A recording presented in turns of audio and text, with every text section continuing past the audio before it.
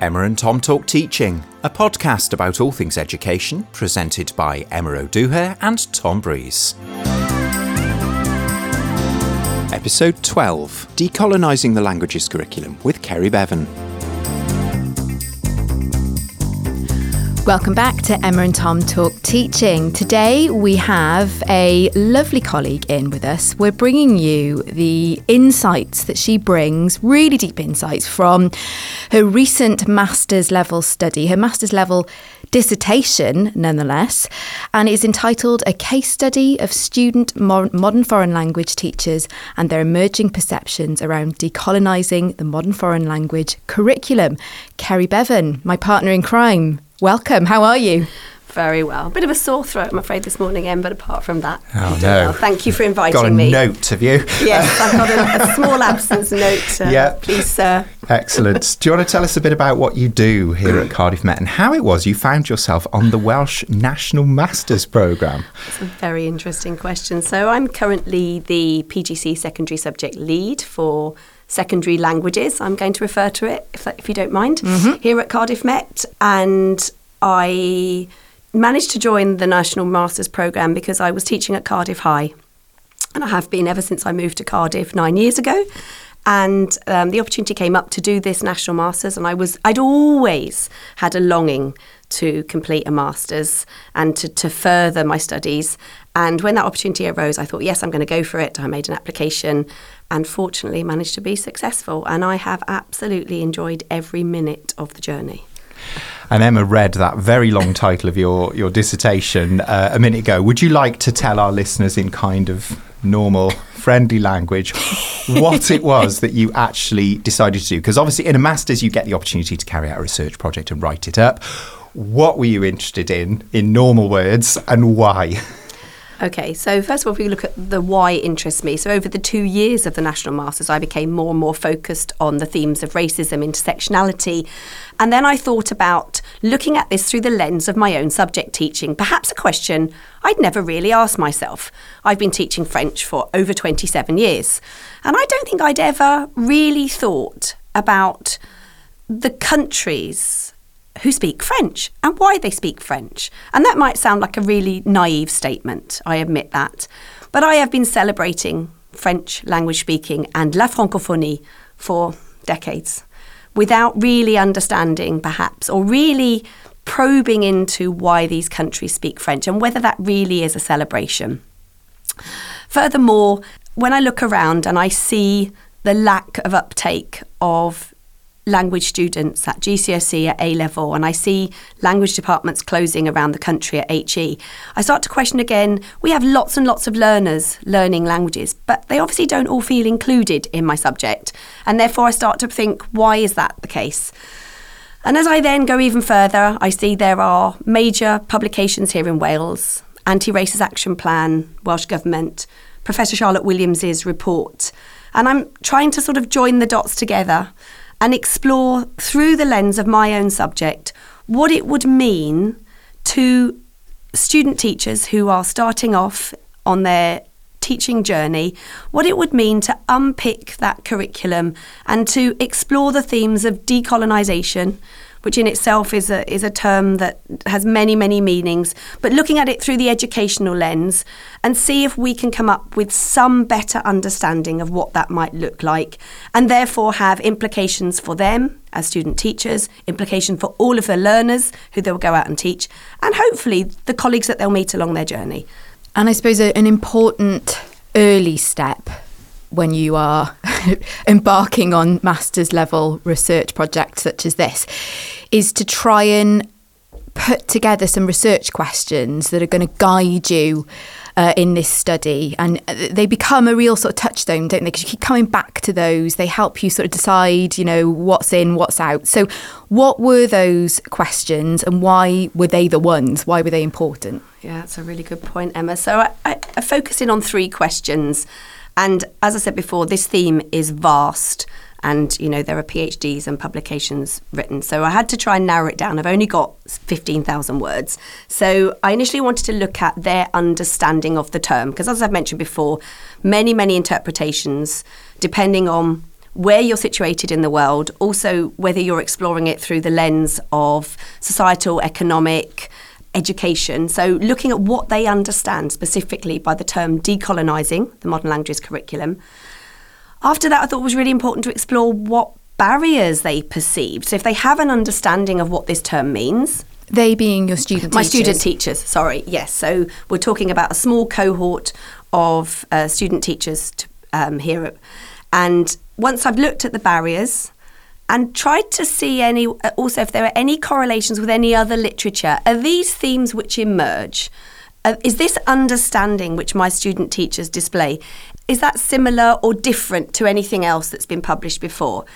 And finally, just on a more positive note, in light of the recommendations of Professor Charlotte Williams, in light of the new curriculum, in light of the Anti-Racist Action Plan for Wales, what is it that they perceive the future to be? So wanted to finish off on a more positive note. If we were looking at barriers, try and counteract that with something more positive. And I was thinking about this word decolonising that you've mentioned. And, you say decolonising, you think, well, where's that coming from? Well, the colonies, you think empire. And obviously, as you say in your dissertation, the British Empire was, one of the absolute top dogs of empire. But the French had an empire as well. And I'm reflecting back to my own French lessons at school. I studied French and German at school. And I'm thinking about it now. France had a lot of colonies back in the day, and there's a lot of places in the world that speak French, particularly in Africa. And yet, actually, if I think back to my textbooks, most of the people in them were, I think, probably white, and they were definitely all located in France. So it's a bit of a controversial term, isn't it? Decolonising. People sort of throw it around as a bit of a buzzword. But what are we talking about in languages then when we're talking about that? What's the problem? Well, I think there are multiple problems. I mean, first of all, just as you correctly identified, I think we have some issue, and I don't want to generalise, and I'm not talking about all language teachers, I'm not talking about all language material, but there is a sense of stereotyping that occurs in language teaching. And as language teachers, we have in our heart the desire to teach and to encourage future learners. So we're doing our utmost to sort of jolly people along, to want to make people or to encourage them to learn languages. So if we can use something like French-speaking countries, we can go in and we can say, look how powerful this language is. Look how much it would mean to you if you could speak French. You would be able to communicate in Canada, in Africa, across Guadeloupe, across the globe. However, just as you said, the problem is perhaps a clearer understanding of what happened within those countries and how French came to be spoken and how the French perhaps treated the indigenous peoples of those countries in order to remove those languages, the indigenous languages and the indigenous knowledge that was there, to instate French as the lingua franca. So I think that's an issue is about representation and how we clearly explain. And I know it would be very difficult. I'm not saying that we go into year 7 and we go straight in with a look at the colonial history of France, look at the colonial history of Spain. Wasn't it awful?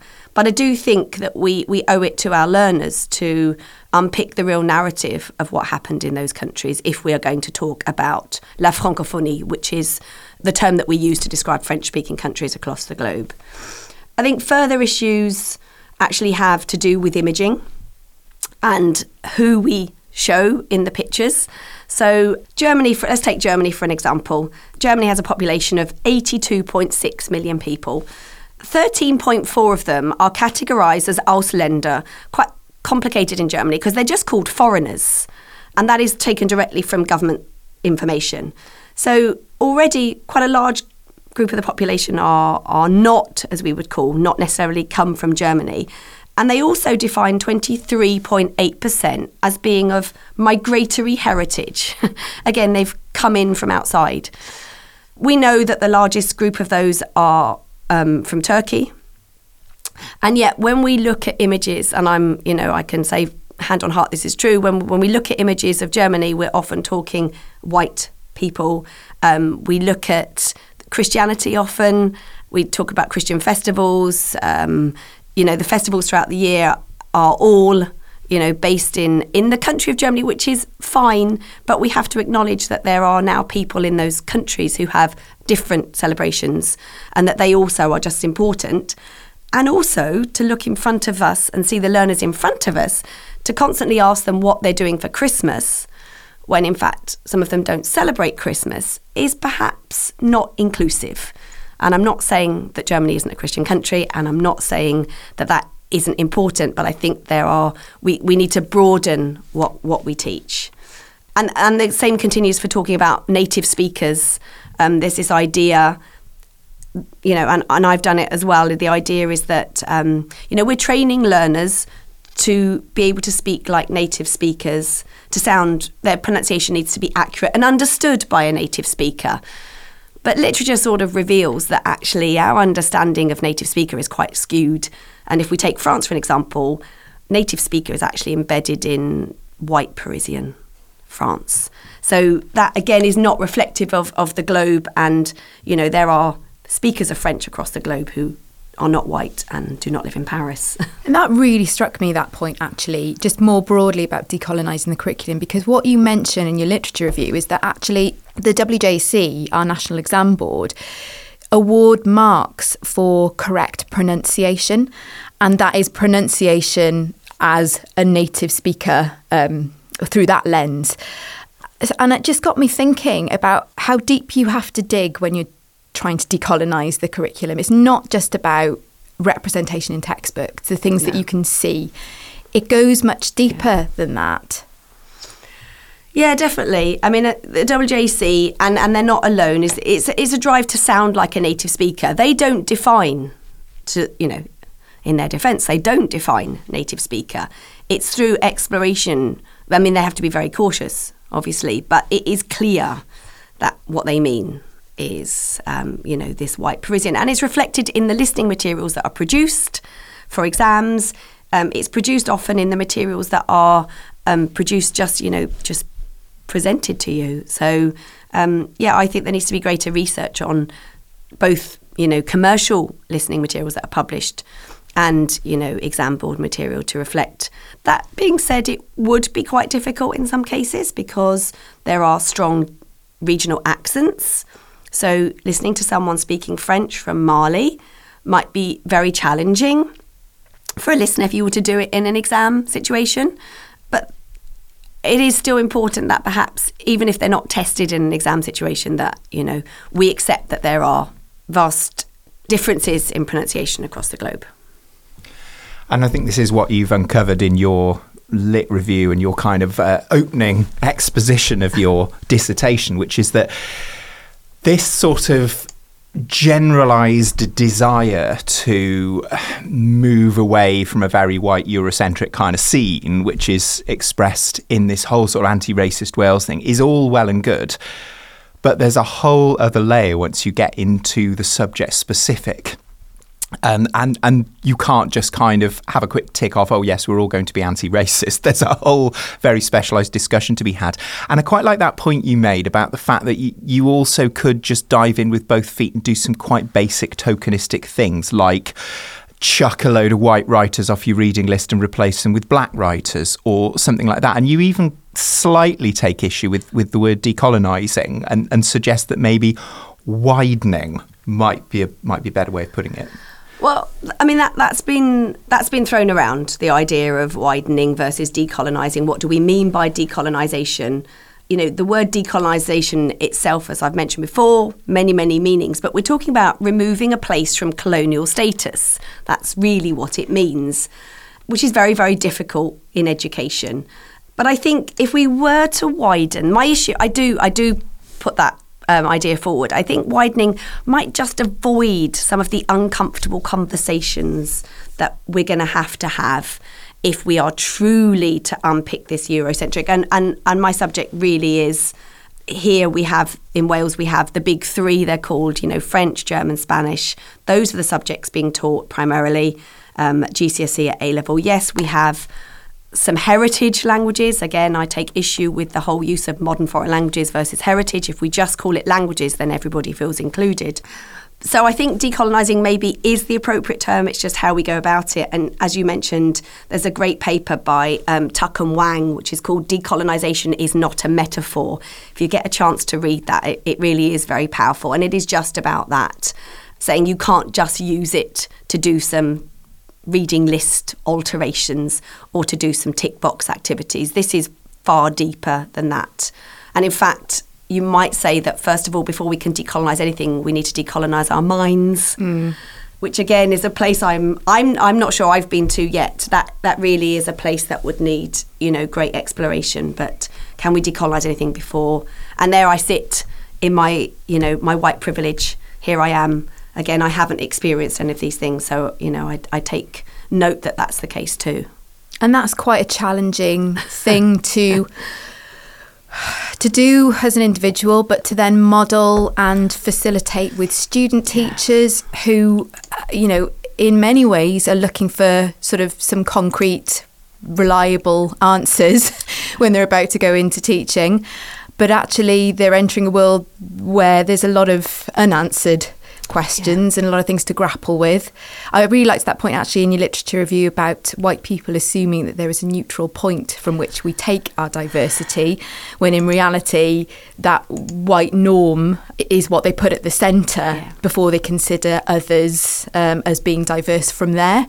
That really struck me, how you even begin, where you even begin, and the fact that, and you uncover this really well, so we'll get into your research now, the fact that student teachers then go into a school placement, 2 on our programme, potentially having done all of this sort of introspection, and they might come up against some views, some people who haven't gone through that process, because we really are at the foot of a very, very huge mountain, although we do have this ambitious target of an anti-racist Wales by 2030. So you need to tell us now, I think, how you had your research questions. What tools did you set about implementing to try and answer and address those questions? So had to have a long think about this. Obviously, anyone who's going into research has to consider very carefully the sorts of tools you're going to use.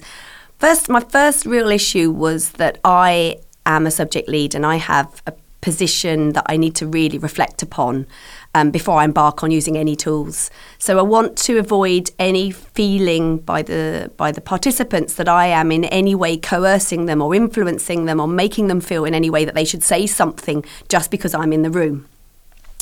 So to avoid that, the first thing I set about doing was setting up an online questionnaire. So in that respect, it's anonymous. I've got no idea. Gives them great freedom. Open-ended questions for the most part, with some yes, no. So some quantitative data was established from that questionnaire, but just allowing them the freedom to express what they needed to do without any sort of feeling that anyone was making any judgment. And then from that, so had a real unpick of that, looked at what that looked like, made some adjustments to a teaching seminar day that I always do. But based on what I'd read there, I made a few tweaks and adjustments. And then I thought, well, let's see what happens. Let's allow them the possibility to do something with the information that they've had on that day. And let's see at the end of the placement what their feelings are around the same sorts of research questions. And so that was done through an online discussion group. Again, I made the decision not to participate in that group to allow for this impartiality. So I asked a colleague to lead that. So again, in no way would the students feel compromised. So online questionnaire followed by an online focus group. I mean, we don't want to get into a big geek fest now about methodology, because that's going to interest us and probably none of our listeners, or a very, very small proportion of our listeners. But you've covered that kind of ethics, power dynamic thing well there. You were the teacher, effectively, of these students. You had to be really, really careful about that. There's another angle that you also mention in that section where you set out your design, and that is the fact that you have to consider that in some ways you're an insider and in some ways you're an outsider, and to consider where that's a good thing, where that's a bad thing, and what you can do about it, basically. So what did you find when you had that moment of self kind of consideration? I mean, I'm an outsider in that I'm doing the research and that I can't have any real understanding of lived racism or any sort of experiences that learners would have had. And I'm an insider because I know these students really well. And that for me, actually, that it took me a long time to grapple with what I was going to do there, because I was really conscious that at no point did I want that insider knowledge, and the fact that I'm also a language teacher and still practicing language teacher.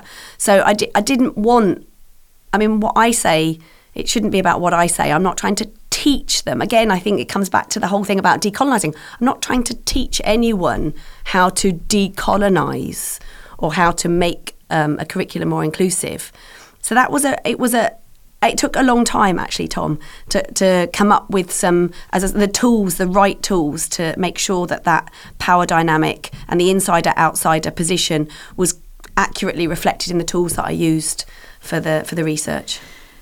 And what was really interesting was that you removed yourself from the focus group. So you did not facilitate that. Yeah. You got someone else in and you did a bit of reflection after that. So tell us a little bit about that before we get into the findings. Yeah, so just on that point, it took a long time. I was absolutely convinced that the literature I'd read about my positionality in the research and the fact that I would possibly influence the discussion really worried me. So I did remove myself.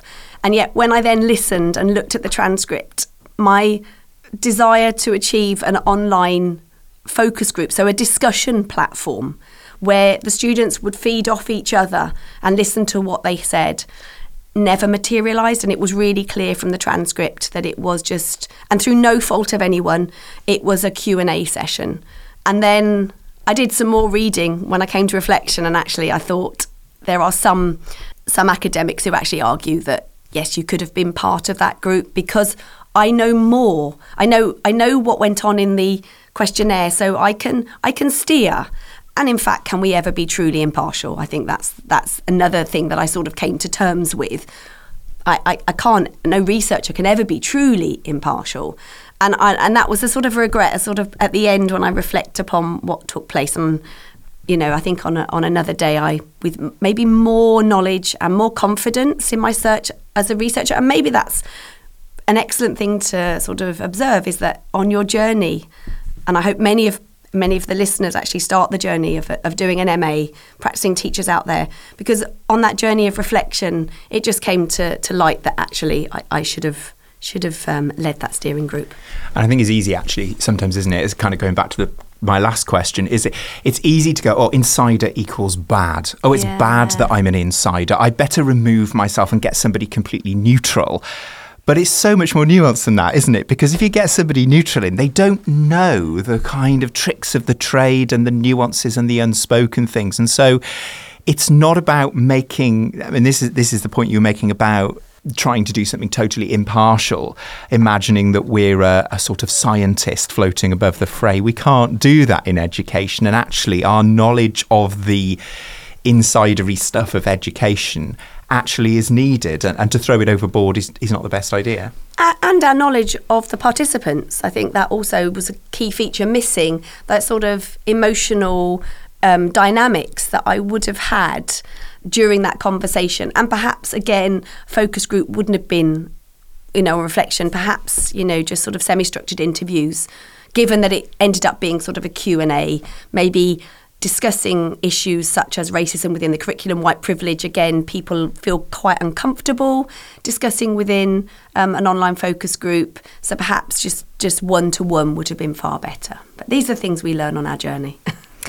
So we need to get into the data analysis and the findings now. And you went through quite a painstaking process of coding, of thematic coding. And what was quite interesting about your findings, so there's a bit of a before and after story here about what changed about the student teachers' perceptions when you did the questionnaire versus when you then did the focus group later on down the line. So can you give us an insight into some of those big themes that you found and what those contrasts were, that change in the student teachers? Yeah, it was rather a long process, I think, because I had two sets of qualitative data from the online questionnaire and then from the focus group. And I had 3 research questions. In some ways, I think I'd bitten off more than I could chew at times. It was lots and lots and lots of data. But if we just take question number 1, so the research question, just to remind you, was about what student teachers understand by decolonising the MFL curriculum. So what I noticed in the online questionnaire, 2 main themes occurred, and these were moving away from Eurocentricity and historical context, which was great. The participants articulated really clearly sort of the historical nature of colonialism and the colonial impact upon the curriculum. What was really interesting was when I looked into the data from the online focus group, that sort of historical context had disappeared as a theme completely. And the participants were focused on self-reflection and, most importantly, learner voice and authenticity. And when I unpicked that even further, I sort of wondered why. You know, why have we gone from a semi-state of maybe what you would describe as a textbook answer on decolonising? There was absolutely nothing wrong with it before we'd had any discussions on decolonising the curriculum, and also at the start of CP2. So remember, the students are very early days in their teaching career and their teaching practice. We then have this one day that I set aside on the course to look at this theme. And on the basis of that, maybe they make some changes and they have some discussions and they start to implement something in their teaching. And then this idea that actually what it boils down to is the learners and how they're represented. So their understanding is no longer this theoretical, historical colonialism discussion, but it is about what does that mean for the learners in front of me, and how can I ensure that their voice is heard within my teaching. So that for me was a huge shift away from the what into actually what it means. It's about knowledge, I suppose. Actually, Emma, maybe it comes down to there's the clear knowledge that you might find in a textbook to actually the knowledge that I know in the classroom and what that means for my learners. Mm-hmm. So, that was one example. And the perception of, and I'm getting into another research question now, but their perception of the barriers to doing this sort of work when you gave them the questionnaire versus when they were, having gone through 2 school placements by that point. Yeah. Were quite different as well, and the emotions that went along with it. So perhaps you could give us an idea of those contrasts. I think, in fact, in some ways, I found this question the most interesting because literature around decolonising within the ITE curriculum across the board sort of demonstrates key barriers. And they sort of reflected in all literature the idea that it's time and workload, that it's not having enough knowledge, it's resources, it's school in its widest form. So in all the stakeholders that are involved, both learners, parents, teachers. And those reappeared in the online questionnaire. Very, very sort of common things and emotional reactions. So a sense of fear. And then what was really interesting is that when it came to the focus group, so, 3 months, 4 months later, again, some of those same barriers reappeared, but suddenly there was a push towards this idea of lack of confidence in moving away from individual lessons. And I thought, oh, okay. So what they were telling me and what they discussed is that they were happy to do a lesson on, let's take descriptions, a very common lesson. We all might have sat in a language lesson, and been taught, I've got blonde hair, I've got blue eyes, I'm quite tall, And when we looked at this in our subject day, we discussed the fact that does the language that you teach your learners actually reflect the learners in front of you? So do you ever teach the word, for example, if I'm wearing a hijab, do you ever teach the word for different types of African hair? Do you teach the word for different physical descriptions that apply to the learners in front of you? So in the online discussion, they quote that, and they said they'd gone away and they'd done one-off lessons on Decolonising the curriculum, where their learners had been fairly represented and were included, and that their true narrative was reflected in their teaching. What they were really concerned about is they had no idea to seam that together and to interweave that into all of their practice. And they didn't even know where to start. They didn't want resources. What they wanted was a clear thread to underpin everything that they were doing. And I thought that was really powerful. At first I was really, I think, quite worried about it. I was like, oh no, what's happened? Why have they done this? And I thought, actually, that's fantastic that they've made that comment, because it goes back to my decolonisation is not a metaphor sort of literature that I'd read. They're acknowledging that it's not that. They're saying to me, Kerry, it's more than that. And how do you help me on this journey? Or how do I help myself? And actually that goes back to a broad theme of education, doesn't it? Which is there is always this tendency to want to say, I've done X, Y, Z thing. I've ticked that off. And also that resources point you make about, oh, can we not just get something in off the shelf that we deliver? And I suppose if we're going to have this anti-racist Wales, of all things, that's the one we're going to have to try and avoid the tendency to go, yeah, we did that on October the 24th or whatever it may be.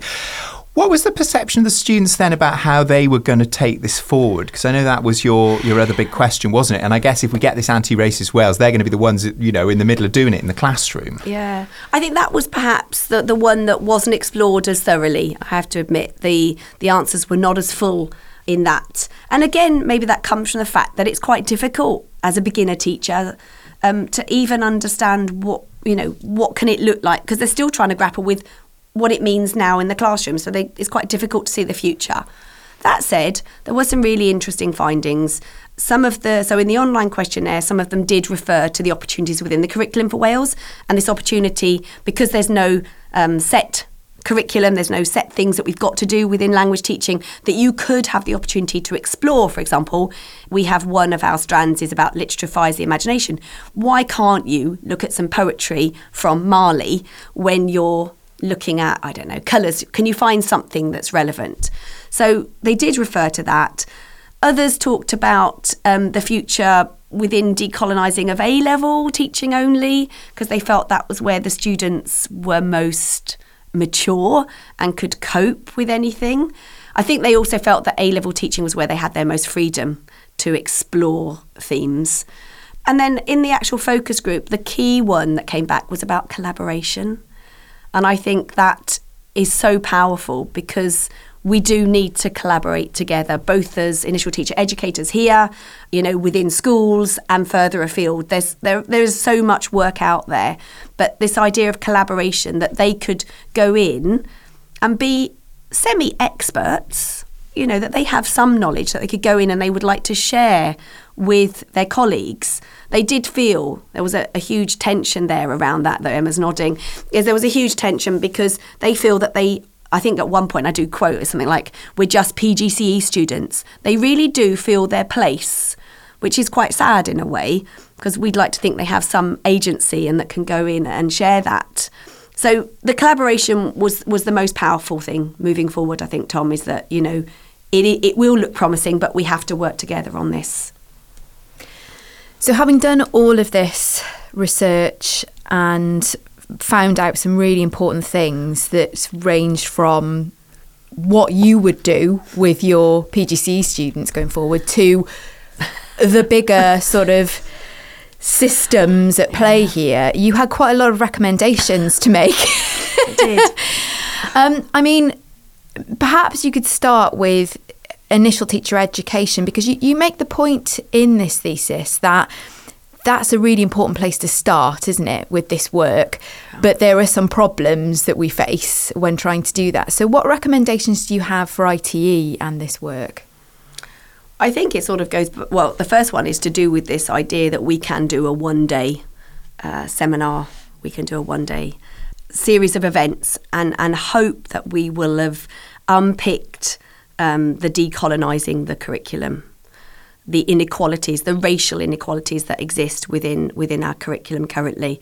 And just from, clear evidence in a very small group was that didn't work. I did it. I did it myself. I tried to give them some knowledge. And again, that was my naive approach in that I could give them knowledge. It isn't about that. So I think that on the first level, we need to stop thinking about that it can just be, let's do decolonising. Let's change some reading lists. Let's ensure we've got some authentic materials and we've done it.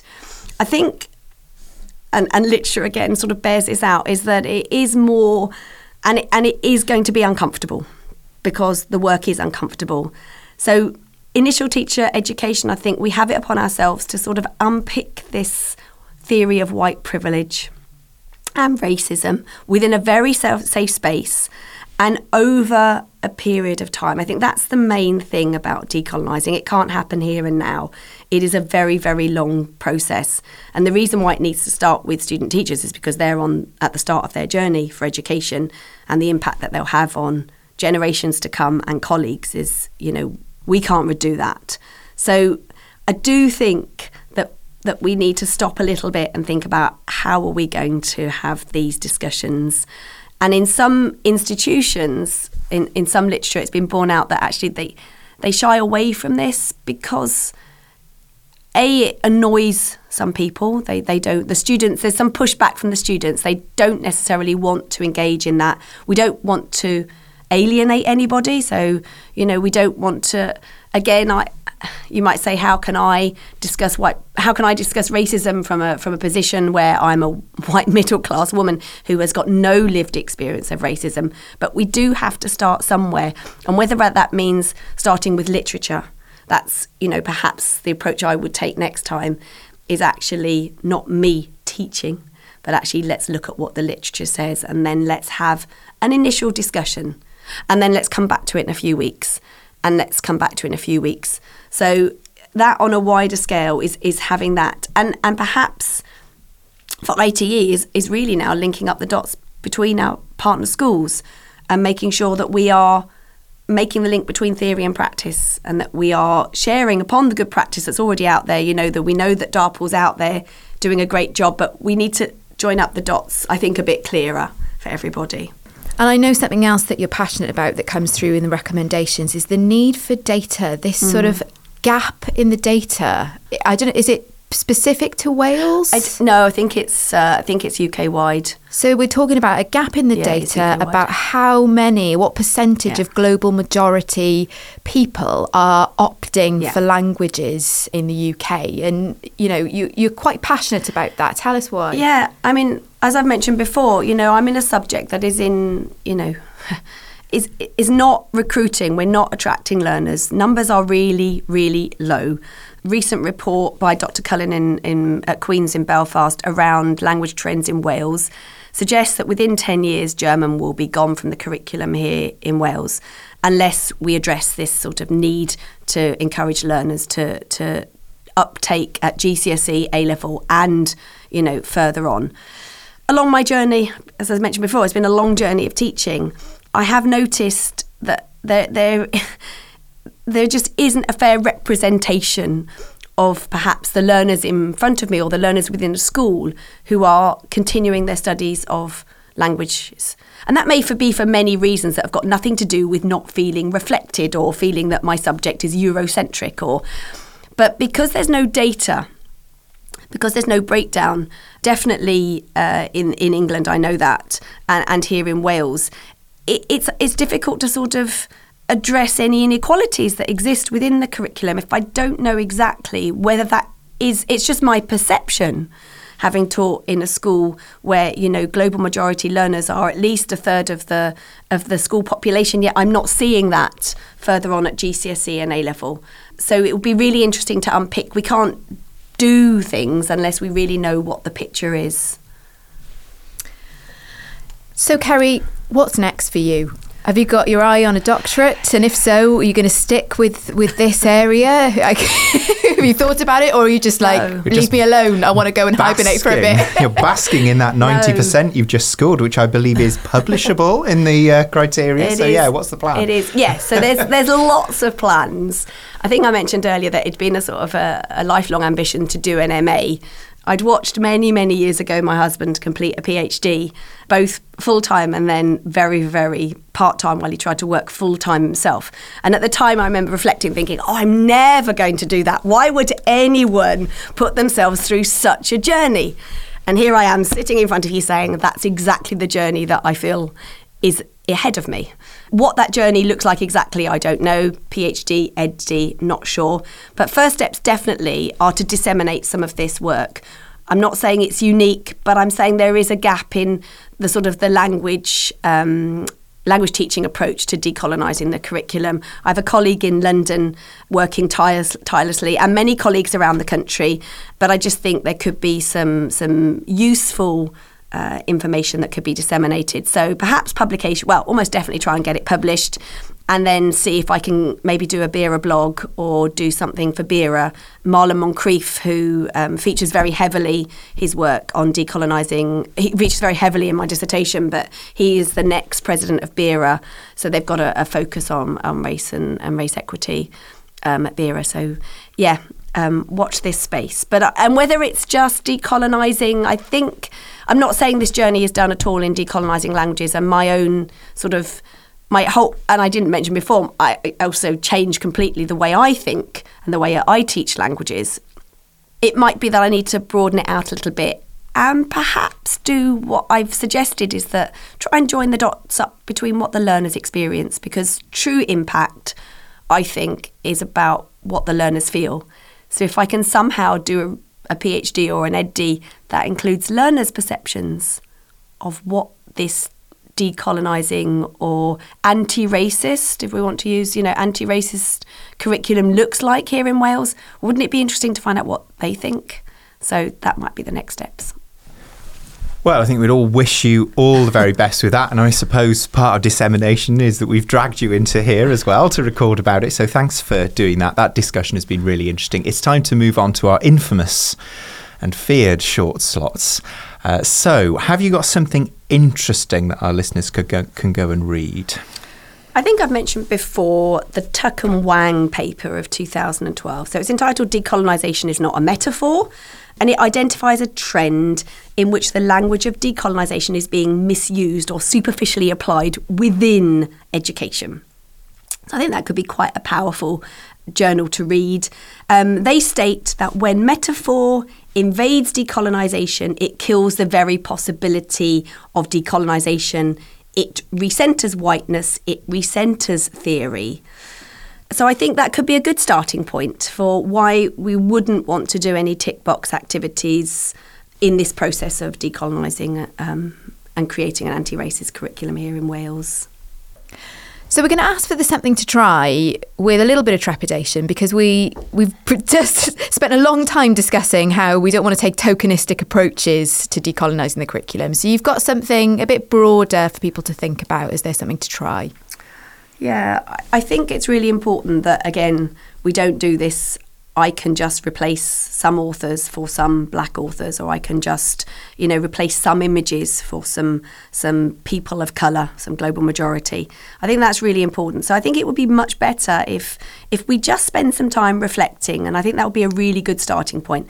To what extent is my subject Eurocentric? Where is it that within my subject that I feel that it is just absolutely centred in this Eurocentric approach to teaching?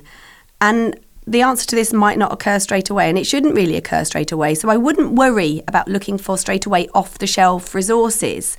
I think it's far more important that, particularly those of us who are white teaching here in Wales, that we think about our white privilege and how this might have an impact on our teaching, rather than looking for an off-the-shelf solution straight away. So just some reflection time, reading something first, thinking about where we are before we can sort of then enact changes in the curriculum. I think it's so important, isn't it, that this stuff always comes back to the nuances of the subject. I mean, I was chatting to you at the beginning of this about all the sort of white people in my textbooks when I was a kid. It had never occurred to me that I was being trained to speak like a white Parisian, or perhaps a white, Berlin person in German. But that's not the music thing. I mean, the music thing for us might be that, that we glibly refer to everywhere outside of Europe, musically as world music, if we're not very careful. Yeah, I think that's so true, Tom. So I think just to, again, because that is doing what we said, it becomes a tick box. So, and you're sort of bringing it back to us and them. Again, that sort of, this is us and this is diversity. Diversity is from our white point. It's not a neutral point. So yeah, diversity being everything other than us. Everything other than us, exactly. And we've done it as well. You know, we do it in language teaching as well. So yeah, just some initial time for reflection about where you are, what your subject, how Eurocentric your subject is before you start sort of enacting major changes to the way you teach and the curriculum and the inclusivity. Kerry Bevan, congratulations. Yes. Thank you. And we'll be grabbing you back in a few years' time when you're on your way to a doctorate. Definitely. And we'll be getting your ears back with us in 2 weeks' time when we'll be back with something else. Thanks for listening and bye for now.